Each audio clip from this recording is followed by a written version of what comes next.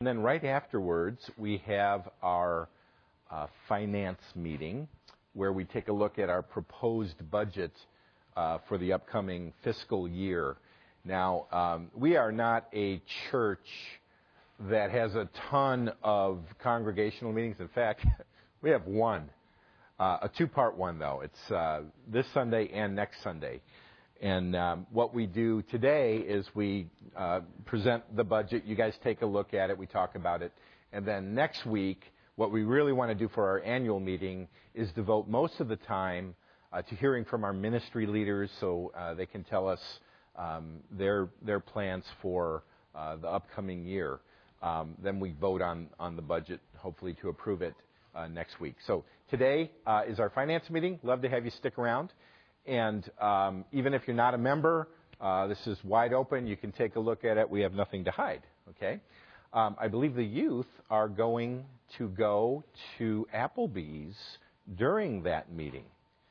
So the shorter the meeting, the less your kids spend at Applebee's, okay? So there's an incentive to move it along, okay?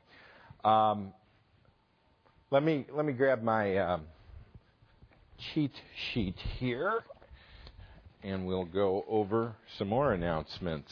Oh, next Saturday, church picnic at Seneca, down in Seneca, Illinois. There's a map at the welcome table. Lunch is going to be at 12:30, okay? So you can come early. There's a swimming pool. It's a very nice facility. Stay as long as you want. The Paulsons are putting that event together. Food will be provided, but if you could bring a dish to pass, that would be great. Okay. Then next week is our annual meeting. We hear from our ministry leaders. We would like to present and vote in our next elder, Dan Toth. Dan, raise your hand over here. Okay. And then I asked Dan to put together a little sheet just letting you know some of his church background and experience. So for those of you who don't know Dan, he'll have that with him later on today, right? I hate that. It's not like he's running for office, okay? But it is good to know the background of your elders, okay? Women's Bible study, Calm My Anxious Heart, on the fourth Thursday of the month. Sign up for that. And then Mondays, we start our Monday evening family nights at Faith Baptist in Batavia. We rent out their building on Monday nights. We're going to be starting on September 12th with a potluck, all church potluck. So put that on your calendar, and then the next Monday is when we will start the Bible studies. All right, that would be September 19th then. Okay, all right. Well, look at this. We have some announcements up here. That's just what I covered. Okay, very good.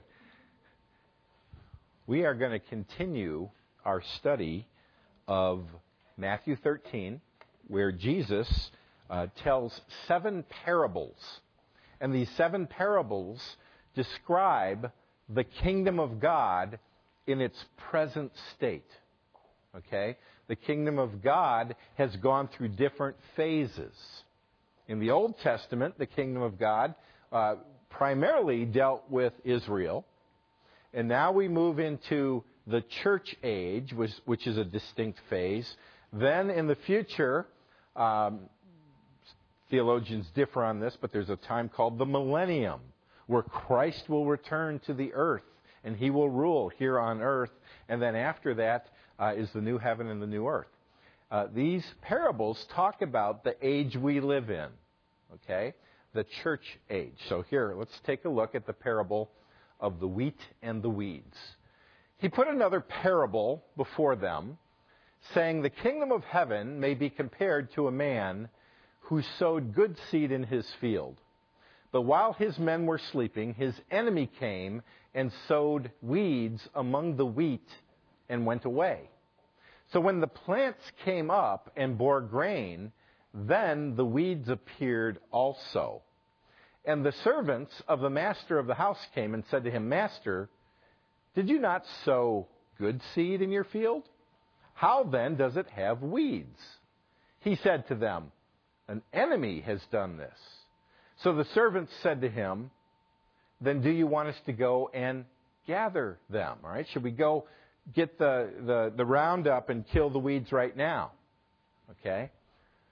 29, but he said, no, lest in gathering the weeds, you root up the wheat along with them. No, let the wheat and the weeds grow together.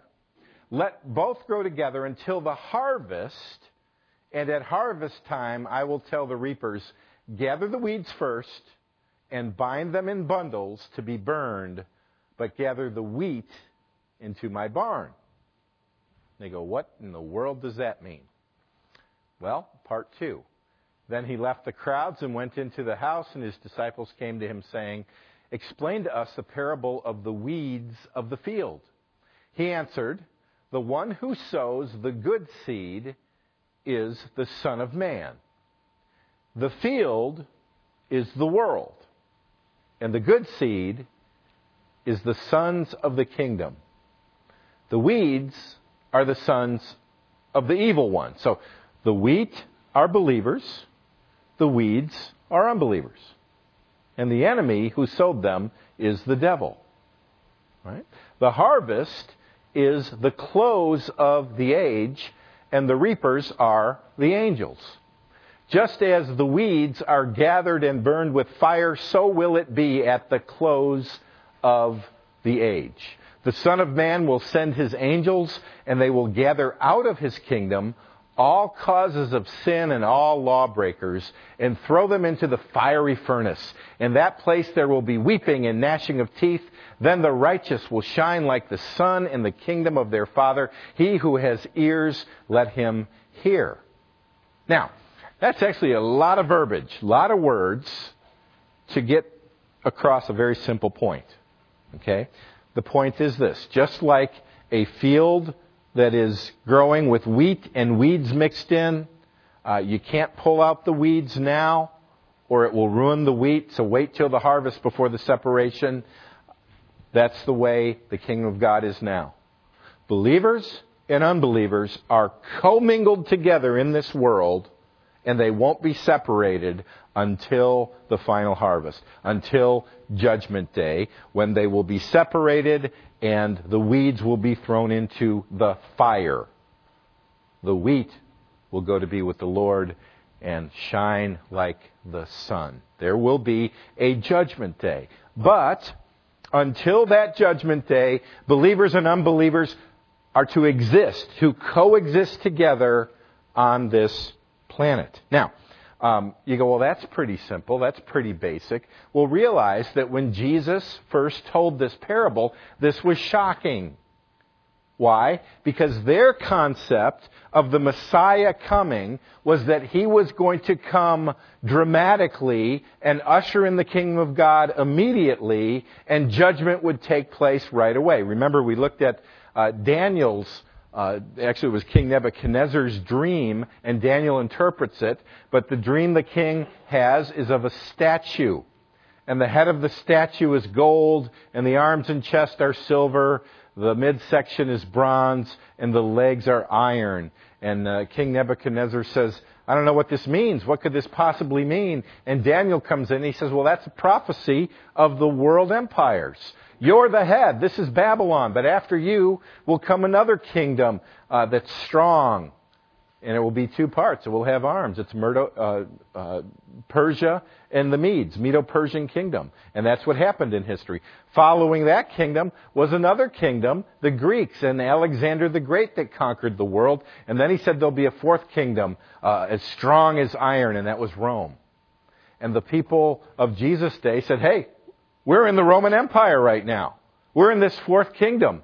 And then in his dream, a fireball comes out of heaven, smashes the feet and the toes, and the whole world system falls, and this fireball takes over the earth. And they said, oh, when the Messiah comes, Jesus is the fireball. When the Messiah comes, he will dramatically destroy the enemies of God, root them out, and set up his kingdom. Jesus is the Messiah. Yes, let's get on with this. Kill those pagans. Kill those Romans. Let's get this thing on. And a lot of us kind of have that same attitude today, don't we? Come on, Jesus, come back. Bring in your kingdom. How long is this pain going to go on? And Jesus says, oh, Something I didn't reveal in the Old Testament is this. I'm ushering in an unknown segment of time in the kingdom of God. A time before I usher in the final segment of the kingdom, a time when believers and unbelievers will commingle together. Now, he didn't explain how long it would be, but we've been in that period for 2,000 years now. Believers and unbelievers are commingling together. Now, the question I'm sure that the disciples had and that many of us have is this. Why? Why is God letting evil reign during this period of time? Why doesn't he just come back and end this thing? In fact, in our little car drive last night, Josh asked me the question, why doesn't God just take Satan out? Right? Why do we have to have a period of mingling with evil? So that's what I want to do. The parable is very simple. God has arranged it that during this time, evil and good are commingled. Believers and unbelievers commingle. Why? Now, let me give you 3 reasons why God has set it up this way. Why God has not annihilated evil yet. Amazingly, these 3 points all begin with the same letter, too. Okay? First reason is because of his grace.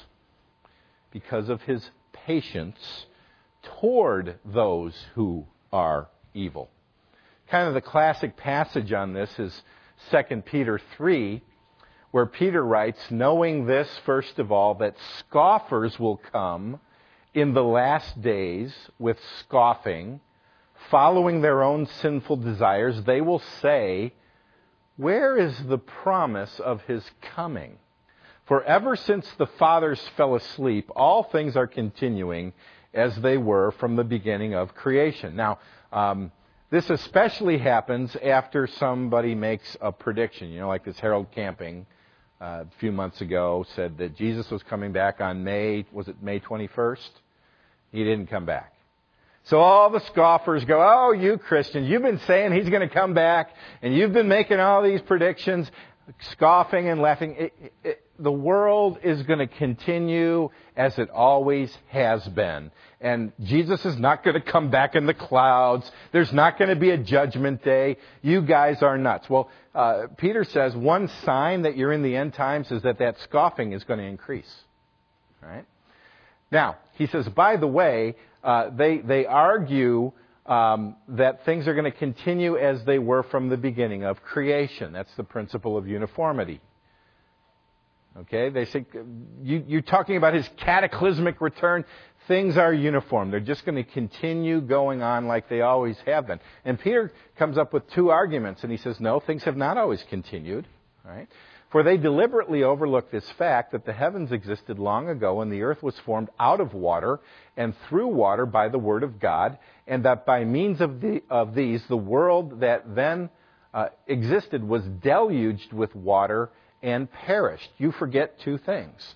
One, the creation of the world began cataclysmically. It wasn't some slow evolutionary process.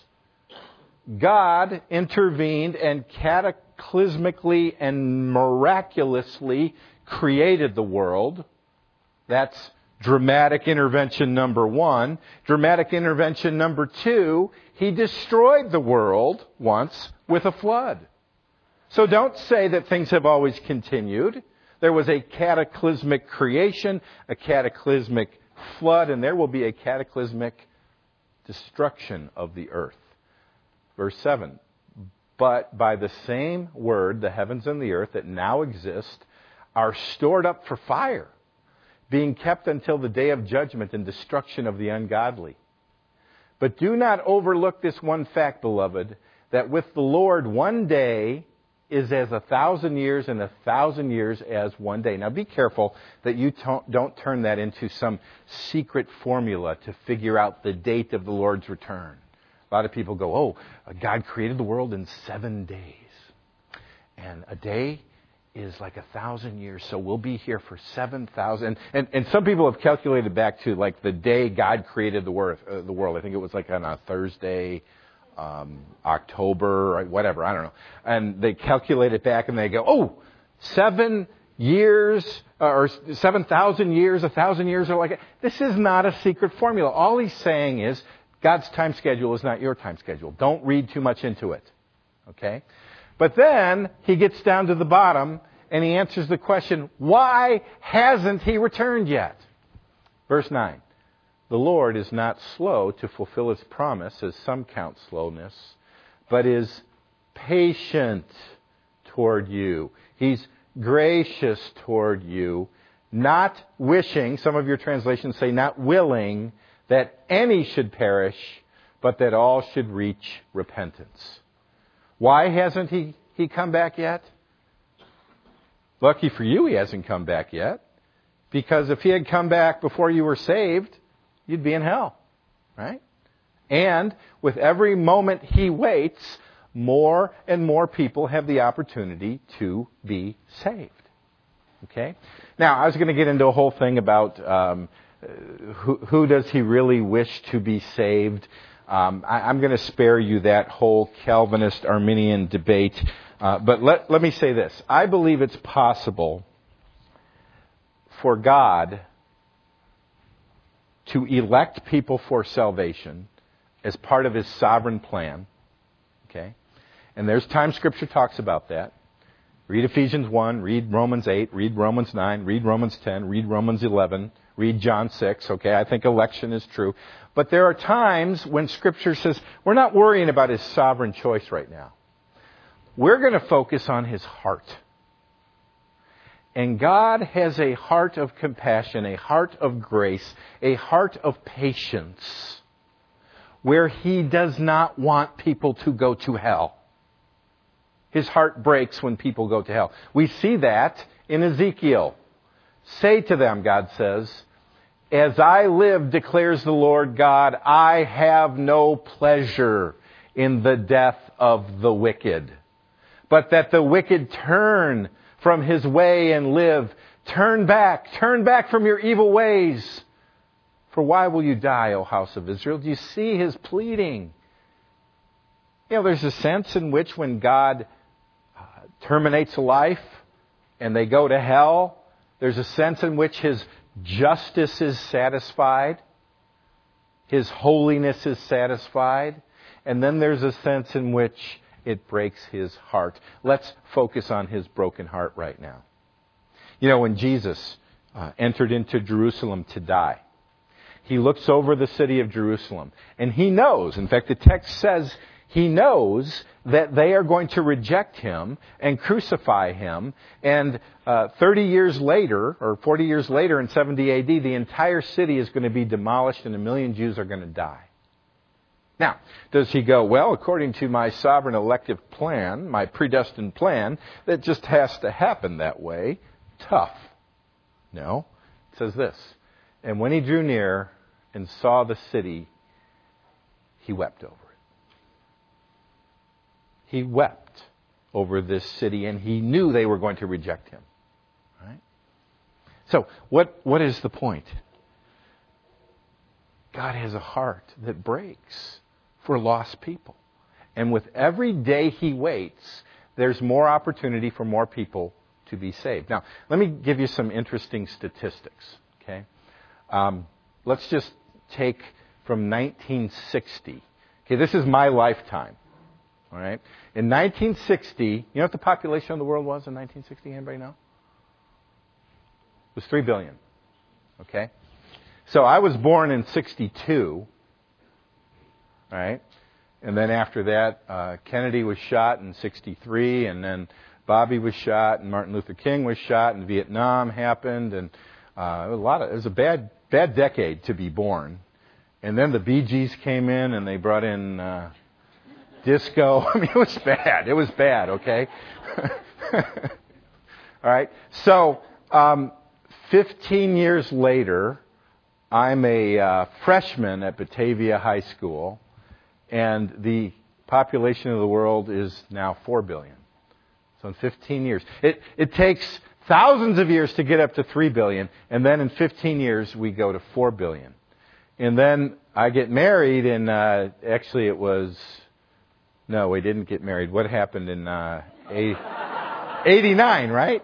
Yeah, so we had been married a whole year, okay? But not only that, we had a lot of babies because there, 15 years later, another 5 billion. And then only 9 years later, Josh is born, right? And we have 6 billion, and here we are today with 7 billion. So, in my lifetime, the population of the earth has increased by 4 billion people. Okay? Now, let me give you some more statistics. Here's the world in 1900, 100 and some odd years ago. Okay? Back in 1900, 80% of the evangelical world was in America or Europe. Okay? So 80% of Christians lived in this little section of the world, 20% scattered all over. Today, 2/3 of evangelical Christians live in Asia, Africa, and South America. Okay? In just 100 years, the map has dramatically changed. In Africa, back in 1900, 10% of that continent was Christian. Now it's 50%. It went from 10 million to 360 million people in 100 years. Aren't you glad God waited? Okay. Let's go to Asia. Well, let's go to South America. From virtually nobody to now 480 million believers. And by the way, God's Spirit is moving in South America, in Africa, and in Asia, where there's now 313 million believers. China is supposed to be, in just a short period of time, the most populated nation, Christian-wise. Okay, this includes all of Asia, but China is going to be larger than the United States when it comes to believers. By the way, God is, I don't know what He's doing in Europe, not much. And America seems to be following, but don't go, oh, it's horrible that God's not working in the world anymore. He is bringing about revival in the rest of the world. Okay? So, what is the point? Why has God not come back to judge the world? Because millions, billions are being saved. Aren't you glad that the wheat and the weeds are commingled? Now, let me just say this. I think there's a little lesson in the fact that the wheat and the weeds are commingled. That tells you that the primary way that weeds actually turn into wheat, I know you can't press the analogy too much, but the way the weeds and the wheat, or the weeds turn into wheat, in other words, they get saved, is by rubbing shoulders with believers. Okay? Notice it's not a field of wheat and a field of weeds. He has purposely commingled us because we are the means to bring about the conversion of the weeds. Okay? Do you have a heart like Jesus had? Do you look over your city and weep? Do you look at your unsaved family and weep? There's a story of a notorious criminal in England. His name was Charles Peace. He was a murderer and a thief, and he was sentenced to be hung. And on the way to being hung, a minister goes up to him and shares the gospel. But he does it kind of like he's bored with this job. And Charles Peace looks at him, and he says, "Sir, I do not share your faith, but if I did, if I believed what you say you believed, then although England were covered with broken glass from coast to coast, I would crawl the length and breadth of it on hand and knee and think the pain worthwhile just to save a single soul from this eternal hell of which you speak." In other words, he looked at him and he said, "Your attitude doesn't match up with your message. Because if you Christians really believed what you were saying, that people were going to burn in hell for eternity, how could you be so bored with the message?" Right? Boy, I hope we never fall into a situation where people look at us and go, your life doesn't match up with your message. Right? Now, back to the main point. Wheat and weeds grow together. Why? Why not stamp out and kill all the weeds now? One, because of God's grace. Millions, if not billions, are being saved right now. I'll give you a second reason. Good. God is actually using the evil in the world to bring about good. God has a master plan where even the evil that takes place, He works it around and produces good. Let me retell the story of Joseph in the Old Testament. Remember, Joseph he was one of 12 brothers. Jacob was the father. Okay, and as I tell the story of Joseph, I'm going to call it the story of 6 dreams, because in his story there are 6 important dreams. Right? Now, Joseph is the youngest brother. And because he's the little guy, see, the little guys always get away with murder, right? Because he's the little guy, Jacob favors him. And the other brothers hate Joseph because he's favored by Jacob. And Jacob makes him the coat of many colors. Remember the Technicolor dream coat? He gives it to him, right? And he wears that coat around, and his brothers hate him. And on top of that, Joseph has dreams. And he has the audacity to share his dreams with his brothers. He says, hey guys, come here. I had a dream that we were all being represented by a stalk of wheat. And I was in the middle, and your wheat was bowing down to me. And then I had another dream that there were 12 stars, and I was in the middle, and the stars, your stars and the sun and the moon, they all bowed down to me. And they were furious because they said, he thinks he's going to be a king someday, a ruler, and we're going to bow down to him. So they're so furious, they come up with a plan to kill him. But one of the other brothers says, no, don't kill him, throw him in a pit. And then when they're ready to kill him, some traders are going through on their way to Egypt. And the brother says, don't kill him, sell him as a slave, at least we get some money. So they sell him into slavery into Egypt, and they go back and tell their dad, hey, we found Joseph's Technicolor dream coat. It's full of blood, must have been killed, and Jacob just falls apart. Meanwhile, he's sold as a slave to a guy named Potiphar. And he does so well that Potiphar puts him in charge of his house. But Potiphar, they could do a show, The Housewives of the Egyptians. Potiphar's wife takes a look at Joseph and says, good-looking guy. And she tries to seduce him day after day after day. And Joseph refuses. Well, finally, a scorned woman she is, she accuses Joseph of raping her. He didn't do it, but she accused him of it. And he is thrown in a dungeon. He's thrown in prison. So he's hated by his brothers. He's sold as a slave. Now he's in prison. But he does so well in prison that they put him in charge of the prisoners. Now, there are 2 prisoners in prison, the baker of the Pharaoh and the cupbearer. The cupbearer actually tasted the drink before the Pharaoh would drink it. So if he falls over, then the Pharaoh doesn't drink. But they were thrown in jail. And one day, Joseph looks at him and he goes, guys, you look a little down today. What's the problem? Which I always find funny. We're in prison. What do you mean, what's the problem? Okay. But they said, well, we had some dreams. He goes, oh, I do dreams. I interpret dreams. What were your dreams?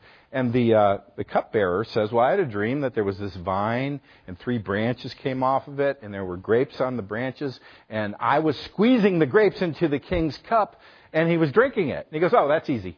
In 3 days, you'll be restored to your position. The baker goes, yeah, all right. I'm going to tell him my dream. He says, in my dream, I had 3 baskets on my head full of bakery goods. But the birds were trying to eat out of the top one. And Joseph says, oh, that's easy.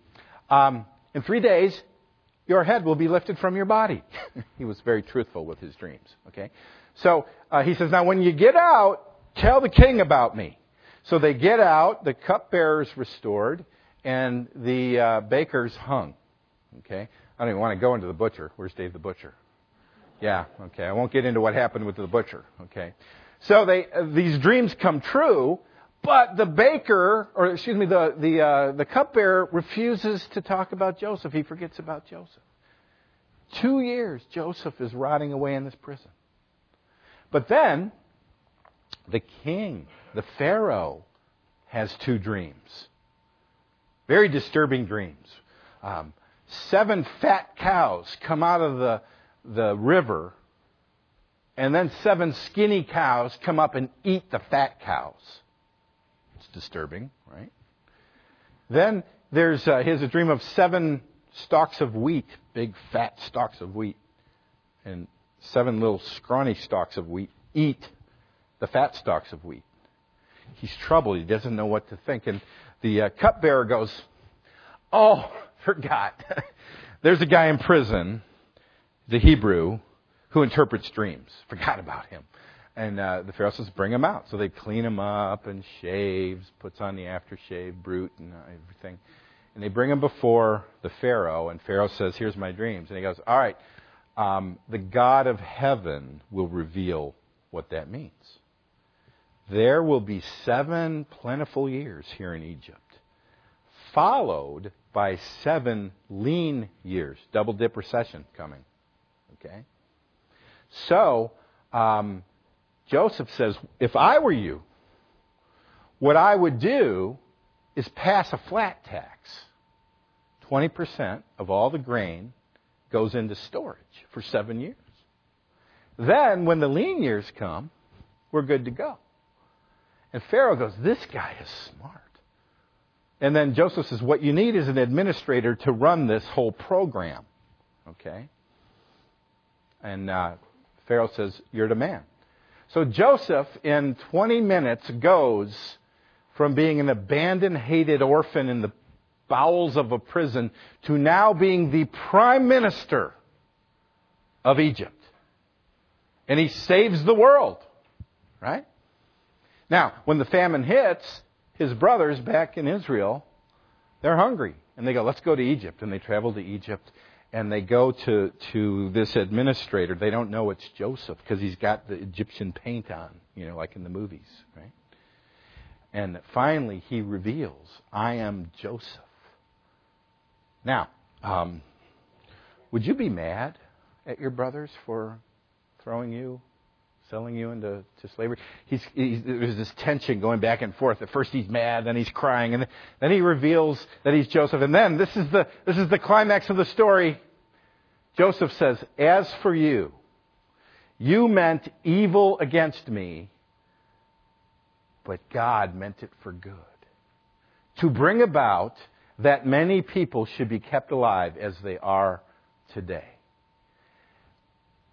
That verse gives us insight into this whole tension that we experience in Scripture between the sovereignty of God and the responsibility of man. All right? Here's what this teaches.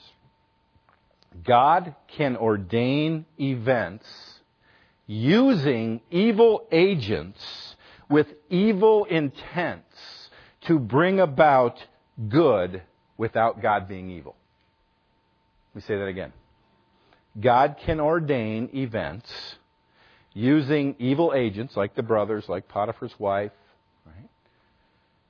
He ordains these events using evil agents with evil intents. They intended it for evil. Yet God orchestrates it all together, and it brings about good, and God is not responsible for the evil. Think about, by the way, this whole story of Joseph is a foreshadowing, a type, pointing to who? Remember the teachers' meeting last week? Jesus. Okay. Who else was mistreated by his brothers, by his own people, and abandoned? Yet it brought about the salvation of many. It's a picture of Jesus. Think about that. God ordains the crucifixion. The most unjust thing that ever happened in the world was this innocent Messiah is crucified. And God orchestrates the whole thing, yet He is not responsible for their evil. He uses evil agents to bring it about. Now you go, that's all interesting that this happened to Joseph. What about us? What about us sitting here? What does this have to do with us? Well, the New Testament version of Genesis 50:20 is what verse? Romans 8:28. And we know that for those who love God, is that you? Do you love God? Okay. So this is believers. All things work together for good for those who are called according to His purpose. What this says is that everything that happens to you, not just the good things, even the bad things, God is working them together for your ultimate good. Okay? Now, let me push this a little further, because some people hear that and they go, oh, well, God is good at cleaning up our messes. God runs behind our messes with a dustpan and a broom, and He cleans them up and He makes the best of them. No. God's plan from the beginning with Joseph was to make him prime minister. He revealed in a dream before it all happened that this was going to happen. Remember the dream with the stalks of wheat? Okay? The atonement of Christ was not a disaster that happened and then God goes, oh man, this is bad. Well, I know, I'll make lemonade out of lemons. Let's redeem the world. No. It was all pre-planned, yet God does no evil. Okay? People who don't like the idea that God has anything to do with the ordaining of evil acts, they say, oh, that can't be. That God would be sovereign over even the choices of evil men. Well, here's the alternative. If you don't believe that, then the world is really out of God's control. Why pray to Him? He can't do anything. He said, I can't do anything. Right? And all He can do is run behind us and sweep up the broken pieces and try to fix it the best He can. I call that the non-sovereignty perspective. The sovereignty perspective, on the other hand, says for believers, all suffering has a purpose. All suffering has a purpose. Now, you may not know, like in the Joseph story, it all came to a happy ending, right? You may not know what that purpose is until you get to heaven. Right now, it's kind of like, the ladies who embroider and they're working on their embroidery thing. If you look at the back side, it's just all these strings and but you turn it over and you go, wow, it's a beautiful picture. Right now, your life may feel out of control and a mess and there's pain, but Romans 8:28 and Genesis 50:20 tells you that when you get to heaven, you're going to go, God is brilliant. And right now, what I want you to do is just trust Him. Just trust Him. See, we want to know, why would you allow that? I don't have the answer. And we may not have it until you get to heaven. But I do know this, that whatever pain you're going through, God is working it all together for your ultimate good. Okay? That's the second reason why God has allowed evil to coexist with good. Right now, He's actually using the evil agents to bring about ultimate good in your life. Okay? Now, last one, really quick. Why does God allow evil and good to coexist? So you can bring Him glory. Okay? Coexisting in an evil world where you experience pain and you experience betrayal and you experience persecution allows you to bring God glory by staying faithful to Him even in the midst of that pain. Interesting little verse here. It's the end of John's Gospel. And Peter has been restored. Jesus has forgiven him. And Jesus and Peter are walking down the beach on the Sea of Galilee. And Jesus says to Peter, "Truly, truly, I say to you, when you were young, you used to dress yourself and walk wherever you wanted." Okay, you had total control over your life. You could go fishing and do whatever you want. But when you are old, you will stretch out your hands, and this is a reference to crucifixion. and another will dress you and carry you where you do not want to go. You will be crucified. And we know from church history, Peter was crucified, and he was crucified upside down. Okay? But look what Jesus says. This he said, and by the way, this is in parentheses, but it's in the original. Okay, so this is John commenting on this whole thing. This he said to show by what kind of death, you would think he would say he was going to die. But look what he says. This he said to show by what kind of death he was to glorify God. This horrendous crucifixion of Peter was an opportunity to glorify God. When we encounter pain and persecution and even martyrdom, yet we refuse to give in and we stay faithful, it is an opportunity for us to bring glory to God. So rather than us, and we are so conditioned in America to live for comfort, what we should say is, this pain, this persecution is an opportunity for me to stay faithful to Christ and bring Him glory. We just started football, and there's on Josh's team. There's all these kids go through football and soccer and everything together, and there's a family that's been involved, and there's a dog. They bring their dog to the soccer games and to the football games. Beautiful dog, and he's obedient. Weird. Okay. The owner will tell this dog, he doesn't even have him on a leash, he says, sit. And he'll walk to the other field, and that dog will sit there. Little kids will pet him, and he'll just sit there. And you call him, and he will not come to you. Then the master, over on the other field, will go, that dog goes right to him. Right? Now, I love that dog. But when I look at the dog, his obedience brings glory to himself. But you know who his obedience really brings glory to? The master. Right? That master must have put in a lot of time with that dog. Let me close with this very similar story. Archibald Rutledge wrote that one day he met a man whose dog had just been killed in a forest fire. Heartbroken, the man explained to Rutledge how it happened. Because he worked out of doors, he often took his dog with him. That morning, he left the animal in a clearing and gave him a command to stay and watch his lunch bucket when he went into the forest. My dog would have eaten the lunch bucket.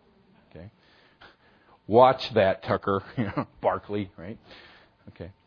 His faithful friend understood, for that's exactly what he did. Then a fire started in the woods, and soon the blaze spread to the spot where the dog had been left. But he didn't move.